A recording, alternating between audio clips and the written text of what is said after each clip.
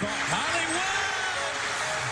Lights, camera, action! Hollywood Brown! CeeDee Lamb still running! Into corner! CeeDee! For the TD! People don't know what it is to be champions. Oklahoma invented it. Welcome into another episode of Through the Keyhole, a Sunday night leading into the national championship on Monday night between Alabama and Georgia. We're going to get into some big picture college football conversation to hold you over through the next couple days, because you're going to be hearing talking points nationally that are going to be nonstop about the same things that we're going to dive into. As always, joined alongside the strong and powerful Peyton Guthrie to get through a weekend and do a podcast after, I don't know, I guess you could share the news of that. Oh, no, just struggling through my second bout of COVID. The Omicron, the Transformer finally got me. I don't know when, don't know where. But it's put me down for a day, and I'm on day 2 of symptoms. It's kind of, it's not too bad, but I couldn't miss the people. I was reading some messages stuff on Patreon, making sure that we can keep our consistent content up. So I'm on the deathbed, guys. I've got the little, got the little bowl of hot water and the towels on my head and stuff. But I'm here for you. So if I have some coughing and some sniffling and stuff, I apologize. But day 2 of COVID, but still. Here with the content, here with the hot takes. Yeah, my coughing and sneezing doesn't come from that. Matt, how's your weekend been? Our weekend's been fine, man. We had a nice little text exchange. I'm still wearing the Duke shirt. I texted Matt yesterday after Duke lost Peyton. Yes, and I asked him if he was doing okay, because I know losing at home it's just. No, and what I texted back Keegan was I'm not worried, because the refs really aren't going to let Duke and Coach K not be in the Final Four for his last season. So until then, I'm chilling. I'm chilling until the Final Four, because the refs are going to allow Coach K to get there in his final season. Everyone knows that, and I'm cool with it. Could Duke beat Oklahoma basketball right now? Absolutely. Oh, they'd smoke them. Sorry, Sooner fans, but yes, they would. It's a different level. Not if Oklahoma was in the second half the way they did against No, unless they shoot 82% or whatever they shot in the second half, then no, Duke would not beat OU. That's exactly what Oklahoma basketball is supposed to be, right? Like, football fans get done with the year. Over the last 21 years, it has not lived up to the expectations. And you have a basketball team that's good enough to make the tournament. It's been really fun. Hey, do you watch any of that game yesterday? I did not know. I am on straight streaming life, and I kind of keep it on the cheap side of streaming, so I don't get a lot of live sports or anything. And again, being locked down in quarantine, not a lot of viewing options for the live sports stuff. But I kept up with it on Twitter. I was in and out of consciousness. At one point in time, Iowa State was up really big, and I was like, well, that sucks. And then I woke up again, and then they were up really big. I was like, oh, sweet. Here we go. It was like a revert, it got to a media timeout, and Iowa State was still shooting 68% from the floor. And they weren't just shooting 68%. I don't know if Matt, you watched this either. They were hitting contested shots left and right.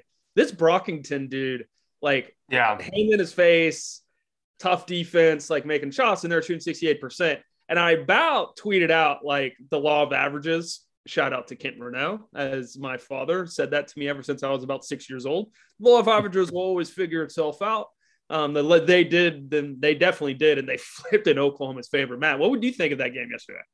Man, it was awesome. And like I just said earlier, too, you're going to beat a lot of teams if you shoot 82% from the field in a half, especially the second half. So, good for them. Bichon Cortez had a breakout game. He had a breakout game on national TV, so that was cool. Kid from Kingfisher doing it big. So, no, it was fun. This team's going to be fun to watch, man. Honestly, they're going to be fun to watch. And it's weird that maybe not weird. I think that this team should expect to win at least one game in the NCAA tournament. I think that's how good this team is.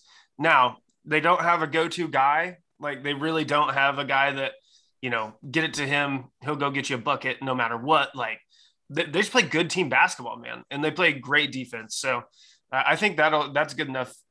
I think they're definitely good enough to expect to win a game in the tournament. The Big 12 basketball slate is absolutely brutal. The KenPom numbers, the average of like what the average team is, and then the net rankings is just bonkers. Did you see Oklahoma State's start to their Big 12 schedule? Yeah, what they have this week is ridiculous. It's stupid. It's like they're like, hey, yeah, we put you on a postseason ban. And also you're gonna play like at West Virginia, at Baylor, at Iowa State, like just all in a row. Yeah, it's pretty ridiculous, but it's been a lot of fun. First kind of Saturday college basketball to have, and next weekend, I'm sure we'll dive more and more into basketball as the season progresses. Guys, if you are listening, if you're a fan of this show, you're located in Oklahoma City as well, maybe Dallas, maybe Tulsa. We are always looking for people that want to advertise on the show. If you guys want to do that, you can hit me up at Keegan Reneau, KeganReneau, at Peyton Glenn, it's spelled exactly as you hear it, or you can hit up the Keyhole Pod account on Twitter. If you're also listening, you enjoy this podcast, that was a weird pause there, that if you want to leave a comment, give a 5-star review, that'd be great. And then obviously subscribe to the podcast. That would be fantastic. Let's dive into this week's news.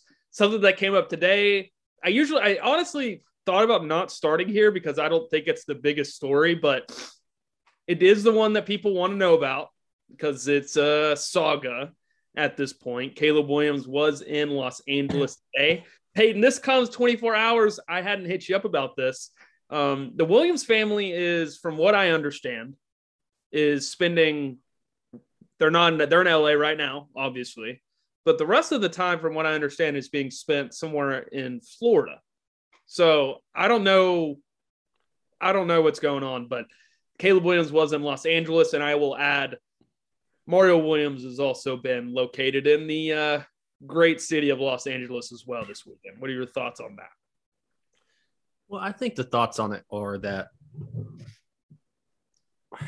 what's the nicest way of saying this? If you were to put a gun to my head right now, I would tell you he's going to USC and that the plan was to always go to USC. I think the idea that he wouldn't be was we were sold a bill of goods with the whole, but the relationship between the parents and Riley and they just don't like each other anymore. That seems to be playing out to be a little more like cover more than anything else. And once Carl put that statement saying development is the key number one motivator in all of this, which as things have shaken out, it does not seem to be that way. It does seem to be, we have a unique ability, and I don't blame them for this. There does seem to be a unique ability for a Heisman type of quarterback, potential Heisman quarterback on the market. So why not cash in for as much as you can? But if development is still there, there's literally only one guy he could go to. And I think all of this was just a lot of, a horse and pony show just to kind of cover their bases and stuff like that. But I mean, if that's, he's in LA, we've seen it. There's like TikToks or whatever the kids are using these days. There's photography evidence. Story, Peyton. Get with the times. Your recruiting coordinator is posting Snapchats on Twitter. They are there. So, I mean, he's there. He's being recruited by boosters of potentially USC guys. USC boards are melting down. It always made the most sense. And I even wrote that on one of my Monday posts thinking about that. And I just kind of always took the relationship stuff of being like, oh, they don't like Riley, just as I never took it that seriously. I think the only thing they may have not liked about him is they probably just wanted to know beforehand so they could already have some property out there. And I think the key thing here, and I said it of the last 24 hours or so, obviously I've had some conversations. If that's the case, they've been lying this whole time. Like, I feel very comfortable in saying that. Even coming from my position. Like I don't appreciate that either. So we'll see what happens. I just don't think it makes any sense. Be just beyond the ethical morality part of it for them to tell the truth about this process. I mean, they're trying to get the highest bidder. They're trying to bounce golf guys and they're trying to cover bases. I mean, if you're going to trust somebody during this process of this shady free agency-ness, I mean, you're almost kind of playing yourself to a certain degree. I mean, and we've had multiple guys who write for boards and stuff, all buy into it. I mean, I've even said some of this stuff. Yeah, I mean, we've got stuff like like Scoop guys. I'm not going to call any shots or anything, but they go from one podcast being like, "What's the issue? I didn't know this was a big deal," to the very next podcast being like, "Well, he's gone, guys. We totally, and don't even address that they missed it. People were being lied to, or people were being spoken to, and for some reason, I think maybe it was OU fandom was kind of hoping everyone just assumed that they were being told the truth. Yeah, and I won't just leave it to them. I mean, I fall in that category as well, and I think I even hit you guys up like right when this stuff went down, and I made it clear like on every podcast that we did. It's like we haven't said anything yet. We haven't said anything yet. We haven't said anything yet. Now, over the last couple of weeks, I've been able to figure out some more stuff and been privy to some more conversations. But I mean, at this point, it's not just Scoop. It's not just, there's been comments that come from the OU Insider Group, and there's the Football Brainy. I mean, everybody's been fed something that is obviously not close to the truth. And I think as we find out more and more, I think we'll be able to put that puzzle together. But it's not like Lincoln's going to let him speak to the media, Peyton. So we may never find out from Caleb. Yeah, that's true. I mean, he spoke one time, and it basically caused OU Twitter to melt down. So he's been gone for a long time. But I know there was I will say it real quickly. I'll mention his name, Red Dirt. He said from the very beginning that he will be gone. And everyone else were hedging bets and everything. And he's like, he's gone. And it does seem like he was right from the start. And just be careful. I mean, listen to everything. I think that's very important. Listening to all the information you're getting, that be very important about the information that you buy stock in. I think that's be mindful of what you decide to go full ham on to a certain degree. Yeah, and definitely, like even kind of going back to some of the things, like I still do think that Oklahoma was an option. I think that's the thing that we wrote on our website. I would truly believe that. I think that because of Caleb, I think Oklahoma was always going to be involved in the conversation. But at the end of the day, like you said, like and we're going to dive into it here actually in just a second. But, like the other parts of this too, I mean, like I think there's conversations of like Caleb was only like a 60, I don't know what he ended up as, like a 64% passer, or like, is he as good as what he was? Like guys, like, no, like he changes everything. Like he goes to USC and there's a true vision if they can hit on the portal on some offensive linemen that they could maybe have a shot. Like there's, whenever you got a guy like that on your roster, you're always going to be, you're going to have the edge in terms of every game thinking that you got a chance to win. And so like, don't lose sight of that. I'm sure we'll entertain the Lebby-Riley debate about who's better and upgrading this and that. I'm sure we'll have that over the course of the offseason. We don't need to dive into that tonight. But Jeff Lebby, because of his relationship, I wasn't on Tuesday night. Now that was a Patreon podcast, so we were going to talk about it tonight as well. Then if you want Patreon podcast interviews, I know Peyton is going to be working on one with the UCF side of things here pretty soon. You can get that at patreon.com/throughthekeyhole. If you enjoy stuff like that, we also do another podcast every week.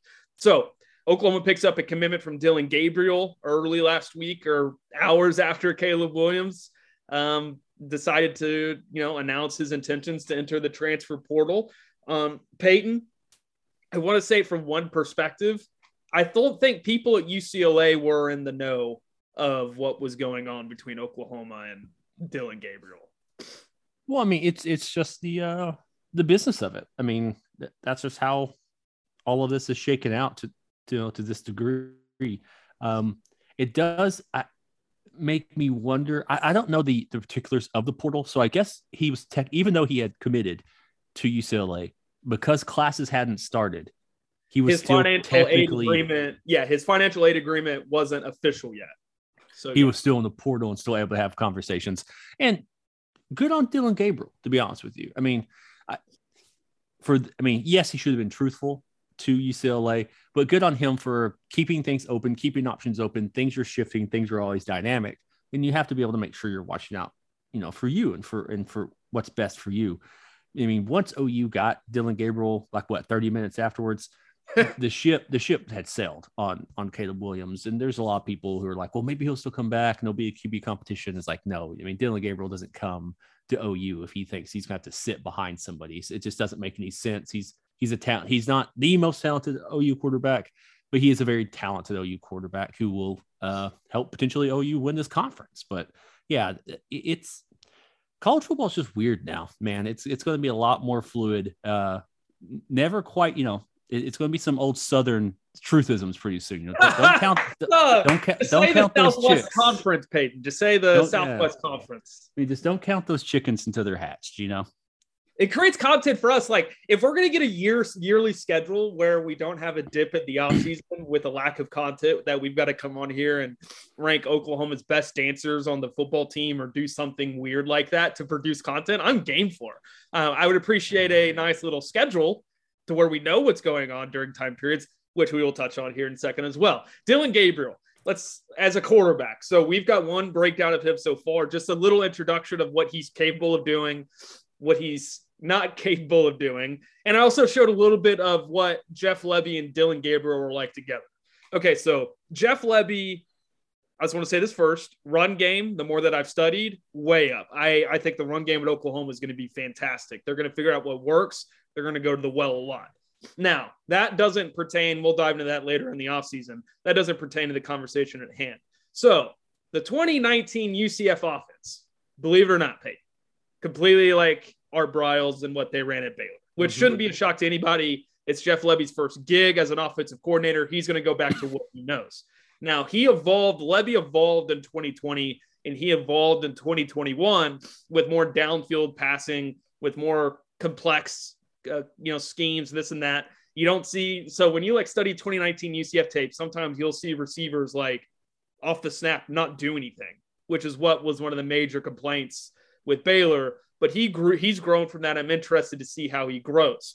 So how that comes together with Gabriel. Gabriel grew from 19 to 20. So 2020, he did not have Jeff Lebby as his offensive coordinator. It was Josh Heupel and someone else.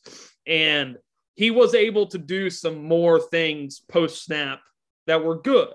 Now, I think as we carry this conversation into the offseason as well as heading into the year and once next season starts, the conversation starts with, I don't know if Gabriel Peyton necessarily reads defenses to understand what they're doing. He just kind of looks to space to look off people. So I think one of the compliments and how I can compare that is one of the knacks on Tua coming out of Alabama was that he made a ton of blind throws where he assumed that one defensive back, because he's looking one direction, is going to move one way, and he would turn his hips and throw it another direction, and he had some interception problems. Gabriel has those. The closest comp you have to Gabriel is Tua on a much shorter scale. And I'm intrigued to see what he does. So I don't know if you watched the film that we've got broken down on the website quite yet, because I know you've been sick. But what are your thoughts on Oklahoma adding Dylan Gabriel? I mean, I think I'm lukewarm on the idea of Dylan Gabriel, to be 100% honest with you. When you're looking at some of his statistics that carry over in a Lebby offense, and I'm also decently lukewarm just on the Lebby offense in general, which sucks. But when you carry stuff over and you see things, how he's performed, you see things, I think like I've mentioned before, like attempted yard per average, stuff like that, adjusted yard per attempt, stuff like that. He's not quite hitting that 10 yards. He's not quite, and that's a pretty good, in my opinion, a pretty good marker of, is this team explosive? Now, does that mean he's a bad quarterback? No. Colt McCoy, I think, had like a 7 yards per attempted, or whatever I'm trying to say, adjusted yards per attempt. I mean, he was in. Would you ever think a Colt McCoy-led offense was bad? No, it just marched down the field. It knew what it was doing. It wasn't trying to take big chunks. We're just used to OU being, a bombs away type of air raid, like a very much so a power raid. We're running so we can get the we can open up not just, horizontally, but vertically. I mean, it's almost like an old Oakland Raiders type thing. I mean, they have to cover the full length of the field as well as side to side. Levy's offenses aren't necessarily that. It does make me wonder if that is just a product of the quarterback or a product of the talent that he's had around him.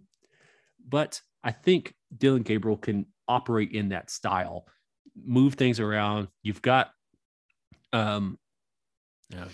I was looking at Matt Corrals. He's just at 9 yards and just barely broke 10 in 2020. But you've got more stuff side to side. You've got more stuff like, hey, we have a guy out there who's very athletic. Let's just get the ball to him. So there will be some stuff that makes things easier. Keegan, please correct me if I'm wrong. If OU has a CeeDee Lamb type guy, he's going to get the ball a lot. Like, they're not going to mess around and use him as decoys and stuff. It's like, throw the ball to the really good guy and let him operate. It's just not going to be the same level of offense that we're used to. But I do think it's a system in which OU can win the Big 12 for the next 2 years, 1 year. So Cincinnati game 2019, on the first drive of the game, Peyton, they ran 5 straight RPO sticks. Mm-hmm. And they all were 5 straight pass attempts that were completed because, as you guys will remember, in 2014, if you're not going to play within 10 yards of the line of scrimmage, Art Briles at his offense is just going to dink and dunk their way down the field. That's just what they're going to do. That's what that offense is born to do. So, to your point, Dillon Gabriel, he's going to be able to do all the things that Jeff Lebby has asked him to do before. The problem is to what Peyton, a little bit of what Peyton's talking about, is that when you have West Virginia, you have Iowa State, well, pending the Harbaugh stuff. We'll see if Iowa State has the same defensive coordinator. But Kansas State, Oklahoma State, they're likely defensive line coach that coached under Knowles. So they'll have them, and they'll have Baylor. You've got 5 teams. You got 5 opponents on your schedule that are going to run a defense that is strictly built to stop that kind of stuff.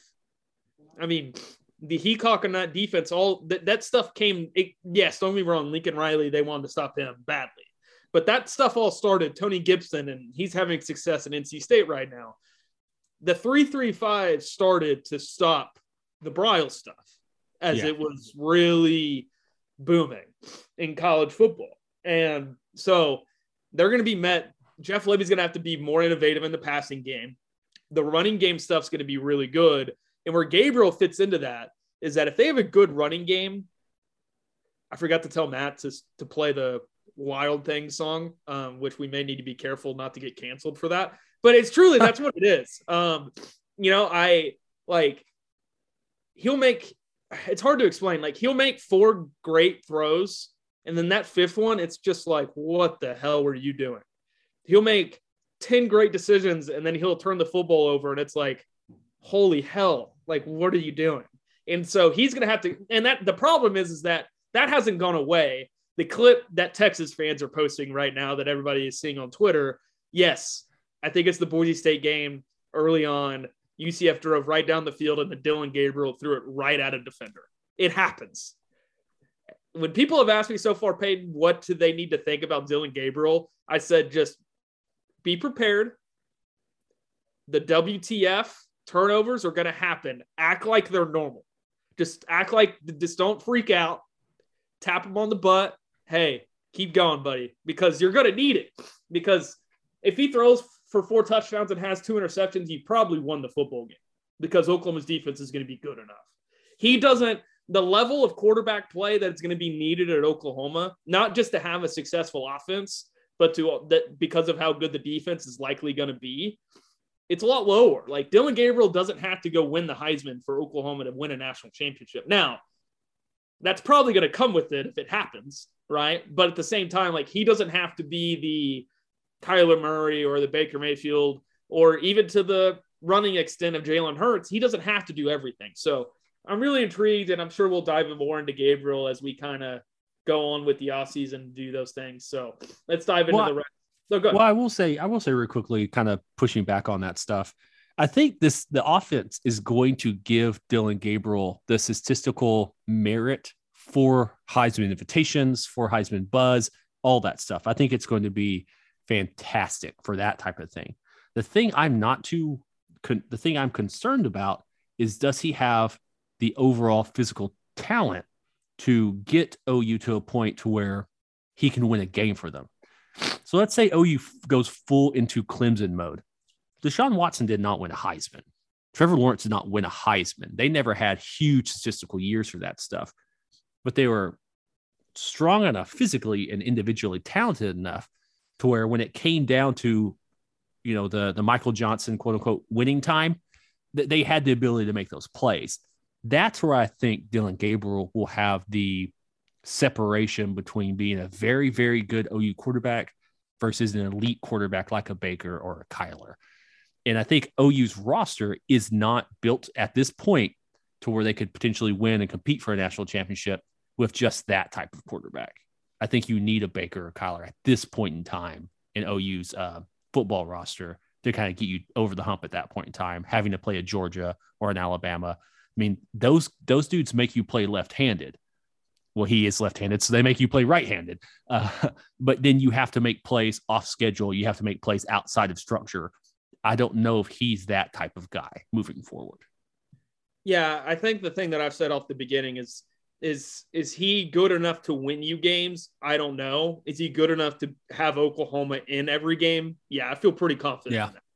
I don't, you know what I'm saying? I think that conversation, as well as the conversation I'm sure we'll have next week on this topic, the difference between Oklahoma will win the Big 12 and Oklahoma can win the Big 12 is there's a canyon in between those two things. And for the last 5 years, it's been Oklahoma will. So let's dive into the transfer that Oklahoma got from Hawaii, Jonah Lualu. And as well, let's add in, they got our boy Ted Roof's son, TD Roof, who I guess killed a guy from Appalachian, or played for Appalachian State and killed some poor running back last year. You see that video? Yeah, it's Miami, right? I don't remember who the team was, but I just remember that video made the rounds pretty quick. So while you're looking that up, I've said this, I truly believe this. I think this guy got a lot of offers because of what he looks like and not because of what he plays like. And I think that in itself is very interesting, because I will say, like, he needs to be coached up better. Mm-hmm. Period. Like I've got 11 clips of him, and 2 of them when he was working inside look great.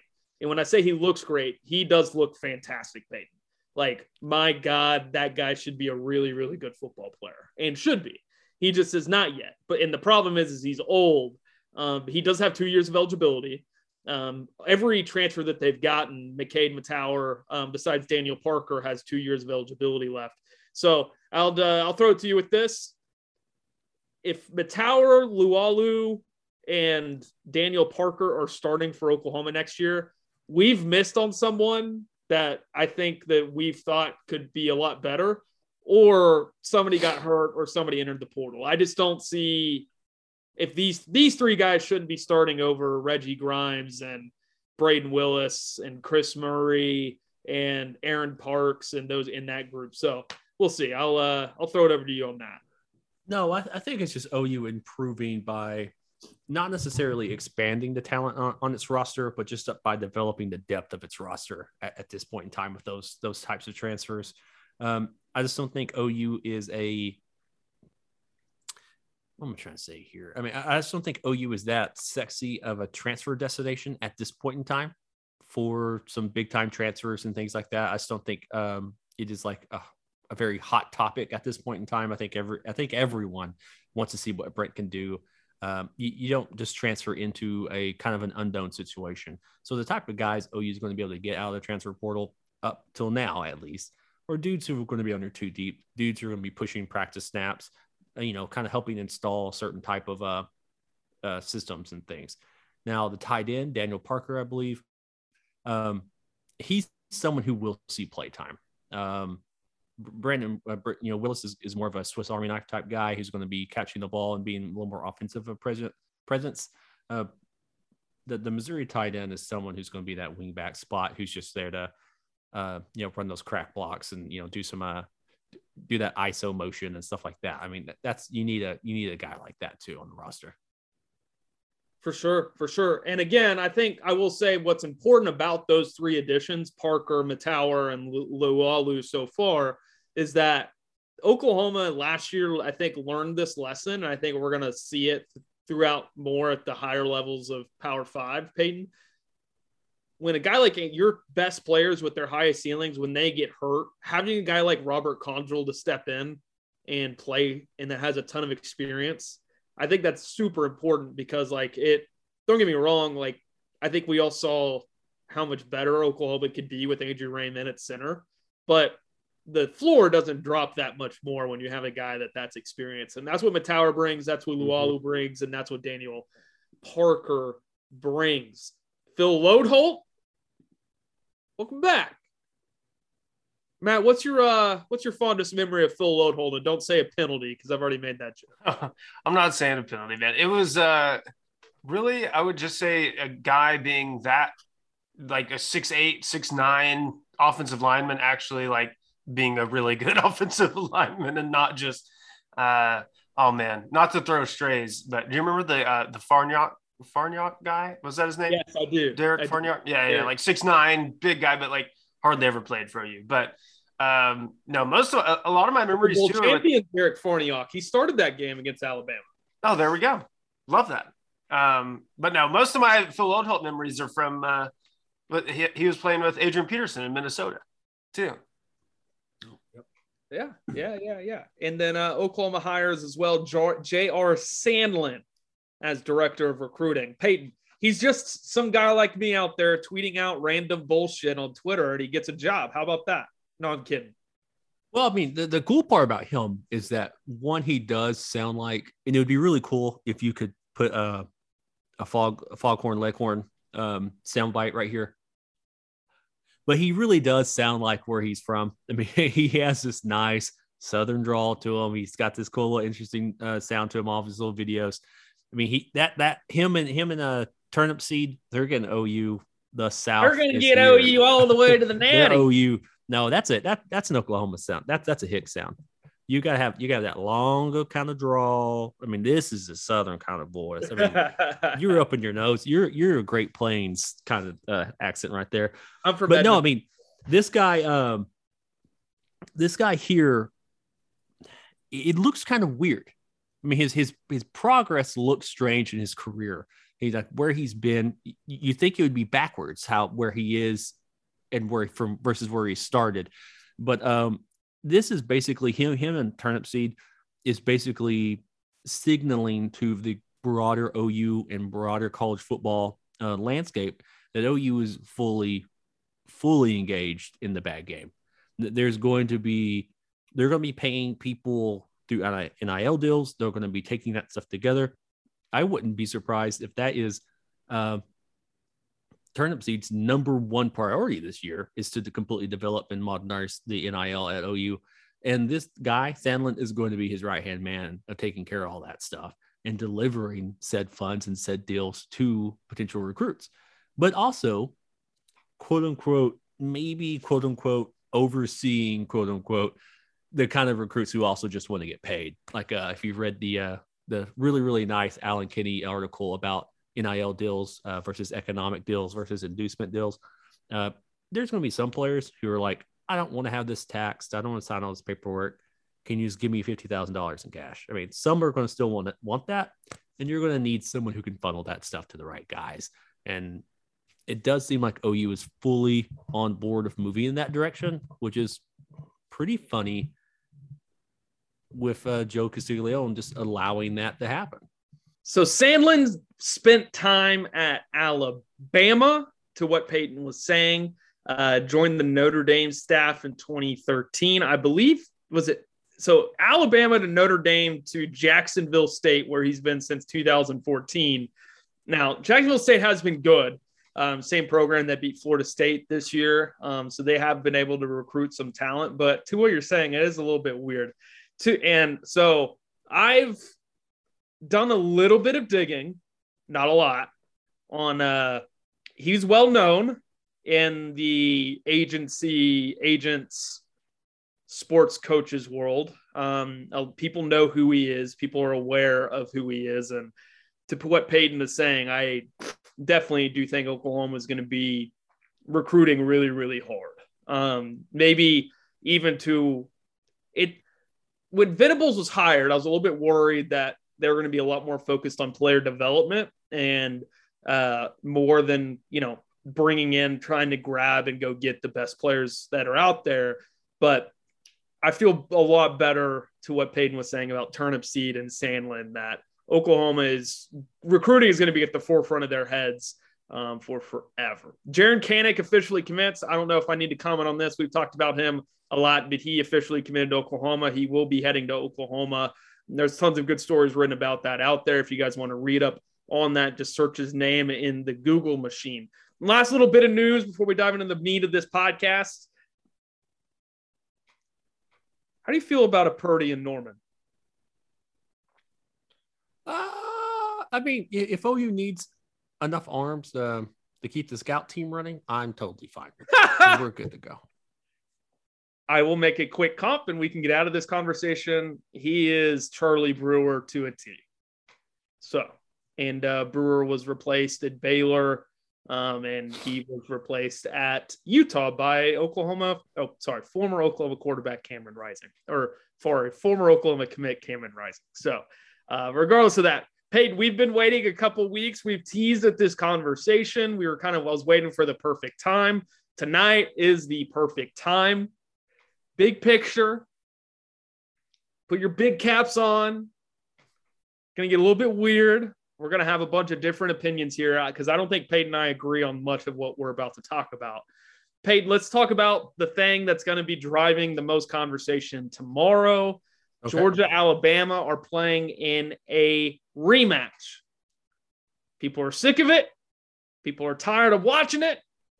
That damn Greg Sankey, he's putting teams in the national championship game. Expand or to not expand? I'll offer my first thought. I think the people that are saying, well, you're going to get the same result anyways, are missing the point.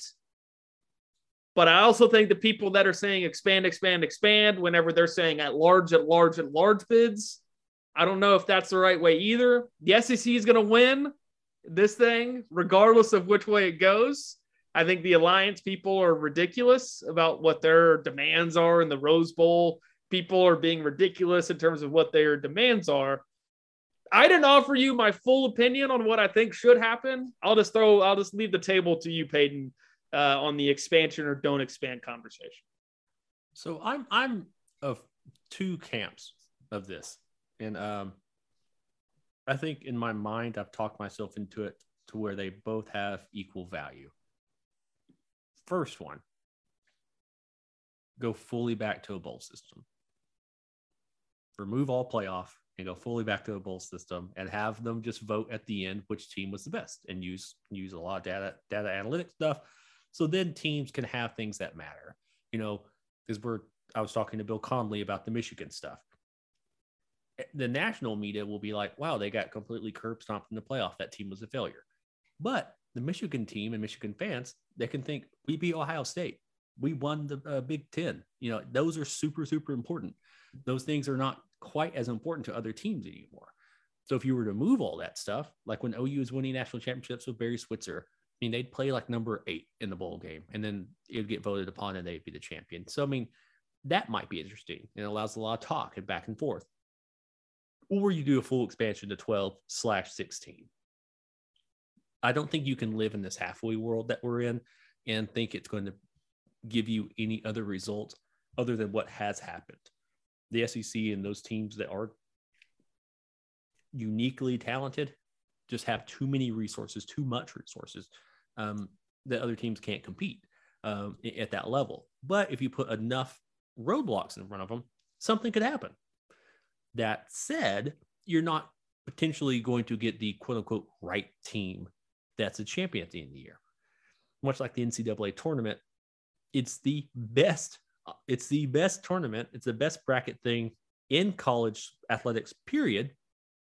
but there's oftentimes doesn't produce the right champion. It's usually the team that got hot and won the tournament, so you have to kind of balance that out. Like, statistically, this team was better, but what happened on the field was this for these various reasons. So we're never going to go back. So I'm fully on board of expanding all the way. And for the people who are like, well, it's only going to end up one way, it's only going to end up one way, who cares? That's on those other teams to get better. I mean, when I was talking to, again, I'm going to refer back to that Bill Connolly thing. I mentioned Nebraska and how they kind of murdered themselves by money, leaving the Big 12. And his astute thing was the Big 10 didn't force Nebraska to hire Mike Riley. Nebraska did that. Nebraska destroyed their on-field, competition by doing it themselves, to themselves. So if these teams want to complain and say, well, they have too much talent, they have too much this, get a bigger recruiting staff, get a bigger athletic staff, and go out and compete, because they're doing it. If you're not going to do the things they're doing, don't complain. You've already given up. You've already waved the flag before it's even started. So expand. And if you want to get better, get better. Yeah. Again, my big thing is the at-large bids and how many and what they're comprised. Where do those rankings come from? I think is the conversation that follows that. And the problem I have is when ESPN's strength of record statistic is something that's a part of the metrics process put into the college football playoff rankings and the one that the committee uses. I have a problem with that because there's a ton of metrics out there you can use. And I'm not saying that ESPN's isn't trustworthy. I'm just saying that leaves that conversation up for debate. And I don't even know if this is something we talked about it on here multiple times last offseason about why, we get into the, March, April, and data analysts across the country have a lot of their preseason, ratings are taken care of, Peyton, and this and that. So it's like, at that time we were talking about, and I was mentioning like the strength of record statistic, the strength of schedule, like all these things that ESPN has that the committee's using, like that's coming from one entity that's also putting on the whole show that's under the most flack right now. And so it all looks weird. I worry about the at-large bids because if you do 12 in what they're saying with the top 6 conference champions, regardless of if it's Power 5 or not, you have the top 6 conference champions. You have 6 at-large bids. Notre Dame probably has like a top 10 they're in type of thing. They got to go 11-1. I think like that's. I think right now, I mean, before in the BCS, it was if they're ranked at a certain point, and then they automatically. I'm assuming something like that would happen. Right. No, and I'm with you there. That's my problem. Is because at that point, you get one SEC team in, and you probably half of the field is going to be SEC teams. It'll be 6 of 12 some years, and I know that's the world we're heading to, and I understand that. But that's something I worry about because like the SEC had a down year this year, right? Yeah. And like in terms of talent, like every 3 or 4 years, like the SEC is going to be really, really good. Like this is an outlier compared to the last decade. So you got to be weary of that. Here was my proposal. If you're going to do it, I think you got to go with 8 teams, top 6 conference champions, and 2 at-large bids. And after that, I'm good. Like it's like if the SEC has a good year, great. They get 3 SEC teams in, and that's it. Mm-hmm. If the SEC has a down year, you only get 2, maybe even 1.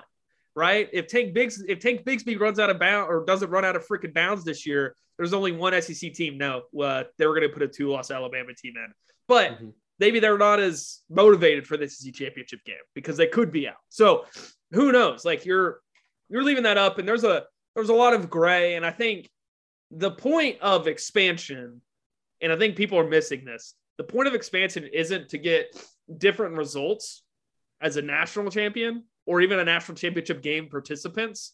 It's to have entertaining games leading up to that point because it's all about money. It's all about ratings. Yeah. And so they're completely okay with having 3 through 12 or, the 3 seed that plays, first 4 teams would get a bye. The 5 seed playing the 12 seed and the 6 seed playing the 11 and the 7 playing the 10 and the 8 playing the 9. Like those games are going to be entertaining. Now, will any of those teams win? Probably not. But it's at least somewhat entertaining games leading into it. So I think people are missing that point of it a little bit. And then to the point of expansion, I'm with you. I would honestly prefer, like, coming from a data background, to play 20 games and whoever has the best record after that's done, and that's the champion. Like, that's how it should be done, because that's the best way to figure it out.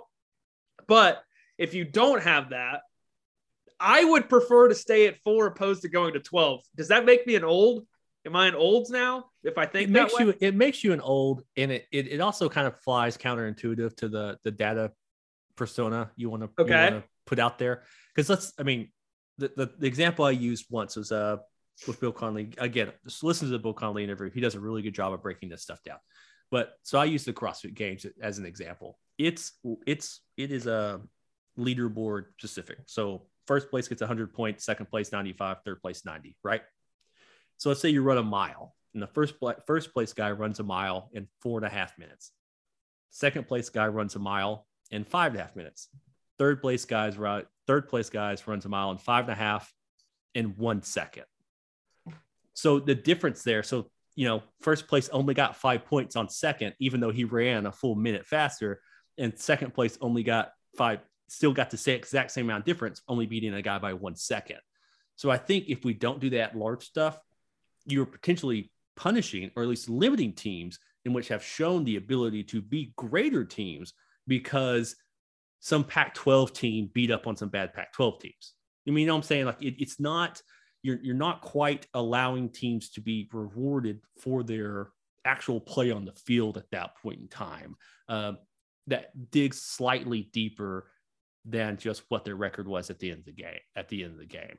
Now, I understand that there's some political hand-wringing about whether the SEC is going to have 5 teams in it every single year, so on and so forth. Things like that will become self-regulated. The more you try to regulate it for itself, the worse off it's going to be, in my opinion, when it comes to this type of thing. Because what could end up easily happen, and I would be screaming at the mountaintops about how bad it would be, that like the year OU played UConn in the Fiesta Bowl. UConn won that conference. They would be automatically in.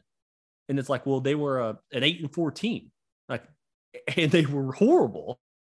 Just the rest of that conference was bad. There needs to be some sort of, you didn't make the cut. I understand you won your conference, but it was a bad year. Or, and I don't know how I feel about that entirely. Should there be Cinderella stuff? I think in other sports, yeah. But as you said, in college football, how often is that going to happen? I mean, it's not happening now. How often is that going to happen if you let an 8-4 UConn in who like upset whoever the fuck they played in their conference championship game?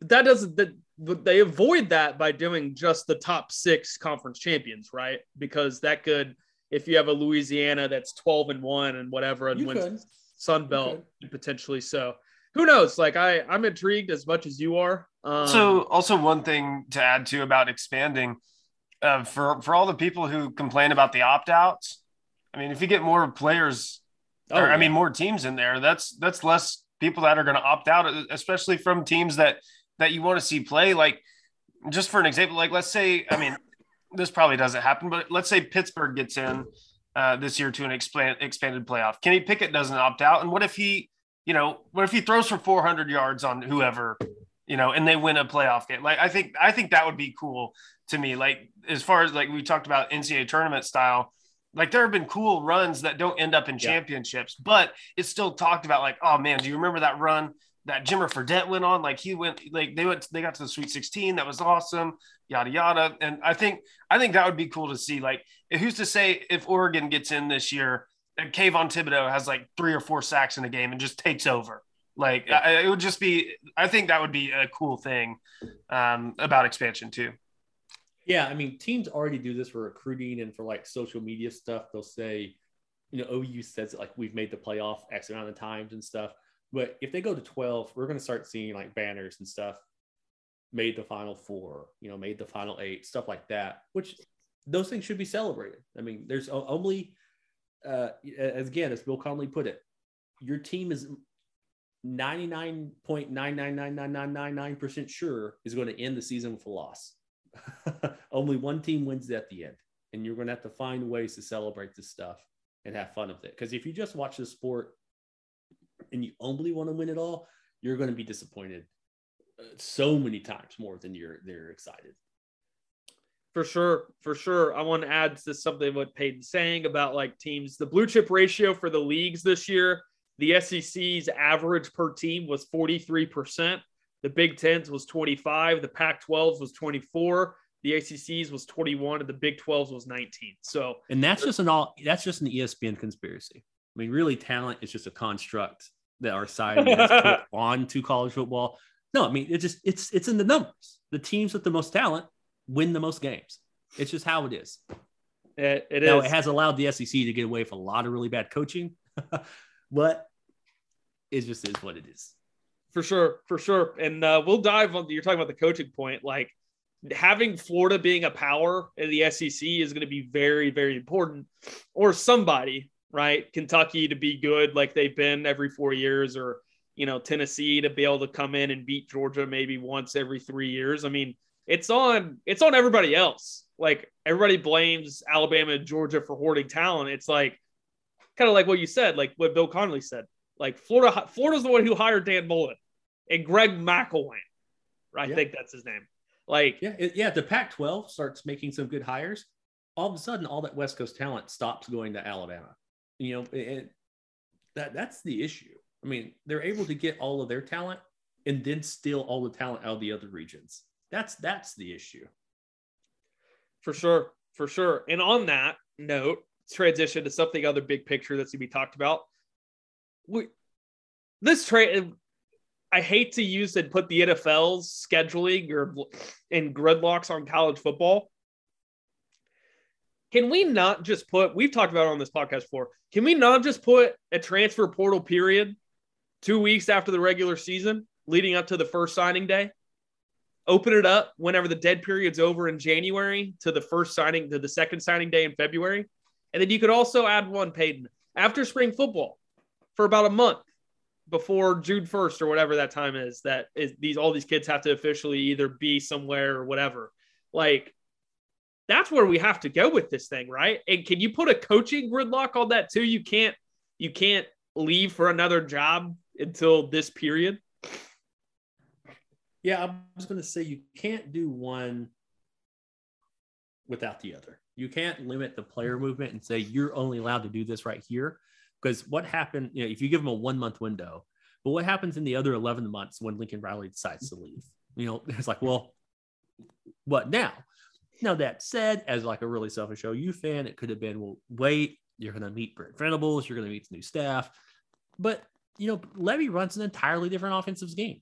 Like, there's going to be guys like, well, I still want to, that's just not going to work for me. And if you have to be able to control this. And I just don't know, man. I just don't know when it comes to the transfers and stuff, because the transfer portal isn't killing football teams, to be honest with you. I mean, it's not. And it's not a huge, massive thing. Now, it has flowed the opposite way people thought it was going to happen. I mean, they thought it was going to be, well, Alabama is now going to be have multiple tributaries of talent flowing into the lower SEC schools as guys realize they're not playing and not starting. It's actually happened the other way. All the other SEC teams have now become feeder schools to Alabama. I mean, and if you thought about it for half a second, everyone should have known that's how it was going to be. Lincoln Riley warned people about that for the interconference transfers. He's like, the way you guys think this is going to work isn't how it's going to work. We have a new breed of athlete. And for Oklahoma fans, this will be a good one.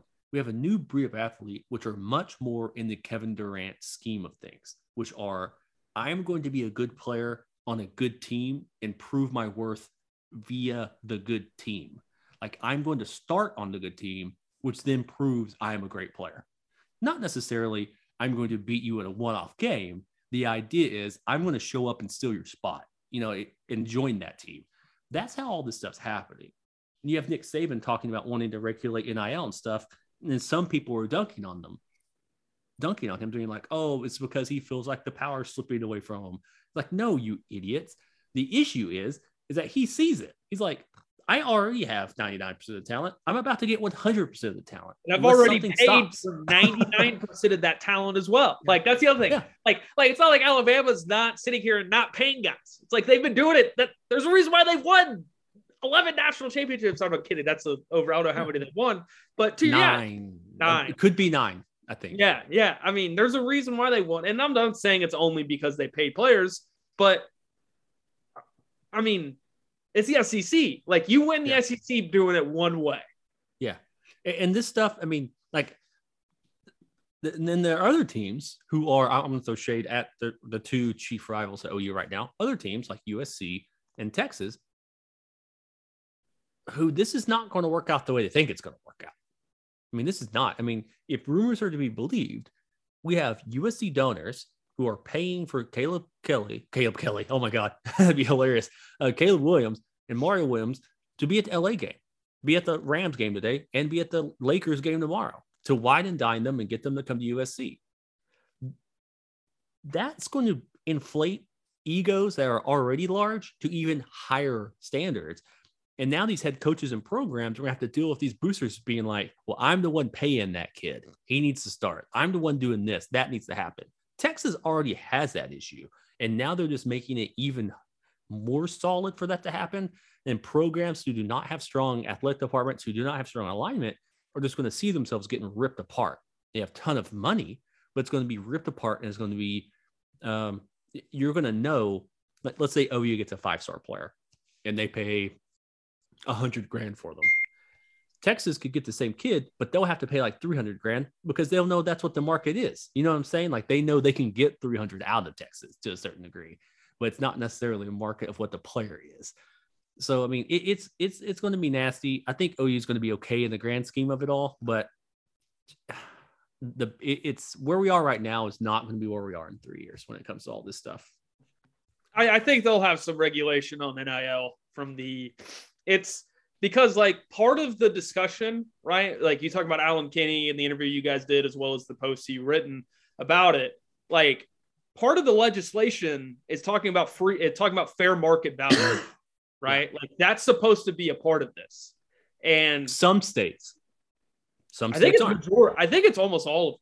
Like, it's in their legislation, which I would need to research to make that claim 100% to do more. But like, that's like Texas just did it. They did inducement deals. Yeah. I mean, the offensive lineman, you're going to tell me a freshman offensive lineman, his fair market within a market economy is $50,000? No, I mean, it's over. I think that's over 4 years too, right? So it would be. No, it's $50,000 a year, I thought. I might be wrong. I'm speaking out. Yeah. No, for sure.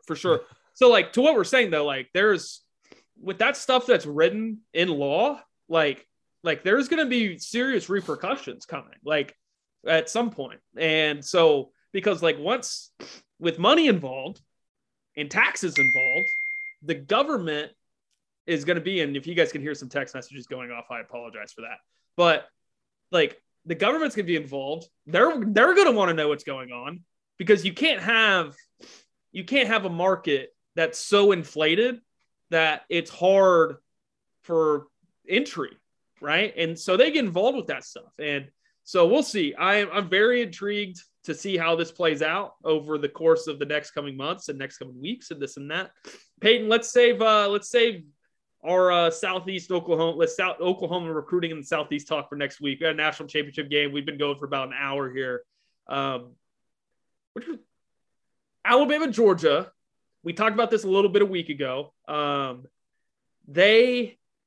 It's so hard because I've actually studied that game for both sides now. Alabama, if they can do it again, they're going to have to win that exact same way. If they're going to beat Georgia again, they're going to have to win that exact same way. Ton of explosive passes from Bryce Young. And Georgia had 4 coverage busts in the first half. One of them, everybody saw. Jamison Williams ran by literally everybody. And so it's an intriguing one. It's tough. I obviously want Georgia to win for a lot of reasons. I do not have money on Georgia winning the national championship. I wish I had money on Georgia winning the national championship from back in January. I'd be holding a hot ticket. I'd probably prop swap that for a good payout. But I truly believe, and you're talking about the data persona that I have. This goes back to that, right? The things that carry over from game to game. Alabama, they're not a super explosive, reliant on explosive passes. They've needed some run game. They've needed a little bit of this. They won exclusively because of what Georgia wasn't doing in the first game and because of what Bryce Young was doing in that game. They're going to have to – Alabama's going to have to win this game straight up. And I'm trying to think of it in a way like it's almost like Baylor, Oklahoma in 2019, Peyton. To an extent of Oklahoma won that first round, and if Charlie Brewer didn't get his head ripped off by Kenneth Murray in that game, Oklahoma was heading down a path where they were going to lose that game if Brewer was playing. And so I'm curious to get your thoughts on this, on the idea that I just don't know if Alabama could beat them the same way they beat them the first time. And that worries me from Alabama's position. Yeah, I mean, yeah. There's a lot of money being pumped in right now on the Alabama side, and the number's not moving. You know, that's to 3. Yeah, I mean, if you're an Alabama fan, that's something you should have a little concern about, because the number's not shifting to your favor for you to be the favorite, you know, because once everyone on Twitter said Georgia -3, ha ha ha, these dudes never learn anything. Alabama's going to run them, but they're not swaying. They're not moving, because all the quote unquote smart people or respected bettors see that number and think it's right. I mean, the first game was 6.5 minus on Georgia. And for it to change from 6.5 with nothing really changing down to 3 is a monumental change, to be honest with you. That doesn't happen very often, that much of a move. It's only been like a month apart. So I don't know if I worry about Alabama. I mean, they have like 88% blue chip ratio or something. I don't think I worry about them. Nick Saban will figure something out. But I do think if you really look at it, they are the underdogs legitimately. Now, this is where you have to go back to some Barry Switzer stuff and, you know, some other college football colloquialisms. I just butchered that word. Sometimes it's not the X's and O's, it's Jimmy and the Joes. And Alabama has those guys, and they've got those guys in spots that you need to get those guys. Alabama's going to be in Stetson Bennett's face, and Alabama's a quarterback to make plays in which Stetson Bennett has not been able to make himself. If this is a Stetson Bennett 12 out of 18 for 185 yards, touchdown, and 2 picks, Georgia's not going to win, in my opinion. You know, if you see these games, you see Alabama losing championship games. They lost because the other team had dynamic quarterback play, which got them over the hump. I just don't think that's going to. I don't trust Stetson Bennett the fourth to be fourth of his name, to be that guy. And maybe I'm missing it. Maybe statistically, Georgia's a better defense. They have a better running game. They can control the clock and stuff. I just don't think you look at a Nick Saban coach team and think it's just going to run out exactly how the numbers say if the numbers are against them. It's so interesting. I think you hit on a couple really important pieces there. I will say, there is John Mechie's out. He killed Georgia in the first game. It was a part of that. Offensive line, I don't know if Ekiyor is playing at right guard. I will say Ekiyor is a guy that we identified last offseason at RPM Data. And I can talk about that because he did not go to the places we wanted him to go. But he's a guy that we evaluated early. If he's out, that's a big loss. And again, it's just if Alabama had run the football well against Georgia and Cincinnati, I think I'd be sounding some alarm bells and saying Alabama's got a chance to run away with this. Yeah. Your point, Georgia does have Stetson Bennett. This would be the worst quarterback to win the national championship since A.J. McCarron. Yeah, it would be something like that. It'd be one of those Alabama teams. And so, to what Peyton was saying a second ago, I've looked at a couple places. This was updated on January 7th, so a couple days ago. Alabama on the spread at Alabama is the 3-point underdog. 70% of the handle only and 70% of the bets. And this is what you're talking about, the thing that should worry you. 83% of the money line is on the underdogs in this game. 83% of the money or 77% of the bets. And that is never good. If you were to see that, I mean, if that type of stuff was happening, just to break it down for like layman's terms, because I'm not that good on this stuff. But from my understanding, if you were to see that amount of volume happening, the common thought is Vegas is going to adjust that number to meet the volume of money coming in. But that's been rock solid and hasn't moved an inch. Unless it was like 3.5 to 3 or something like that. But it opened at 2.5 and it went up to 3. So I mean, that means the people who should quote unquote know things think it's Georgia, and all the rest of us are getting played, buying into the mythos of Alabama to a certain degree. For sure. And it's going to be an interesting one. I think it's an important breakdown in the offseason whenever two teams that are this talented square off against each other to see how each other win in those, because it literally is. This game's won by X's and O's. Like, this isn't a talent-driven national championship game. It's just not. Both teams are so similar on both sides of the football. Georgia's a little bit more healthy on the offensive line, so we'll definitely see. For all the sniffles from Peyton and I don't know where mine came from. I made a joke at the beginning of the show. I don't know where mine came from, and that doesn't worry me at all, but maybe it should. We're going to get out of here. Matt, national champion Monday night will be Bama. I'm not betting against Saban.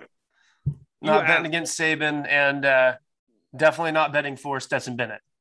Yeah, and he's a noted Alabama fan as well. For sure, yes. Really hoping, just for my girlfriend's sake, hoping that the Crimson Tide pull it out. Roll Tide, baby. Will she get a ring for that? Actually, we all get a ring for that because the SEC is going to win. SEC, they ship them out. Exactly. So can't wait to cheer on our new teammates tomorrow night. I'm kidding. Between Alabama and Georgia, it's been a great podcast, as it always is. You guys made it to this point. Please go leave a 5-star review and a comment. We would greatly appreciate that. Sorry for the sniffles from both of us. One of us is actually, we know what's going on. So next week we will be in better shape, better health. I hope for Peyton's perspective, and I hope for mine. For Peyton Guthrie, from Matt Burton, through the Keyhole. Thank you guys for listening. Roll Tide.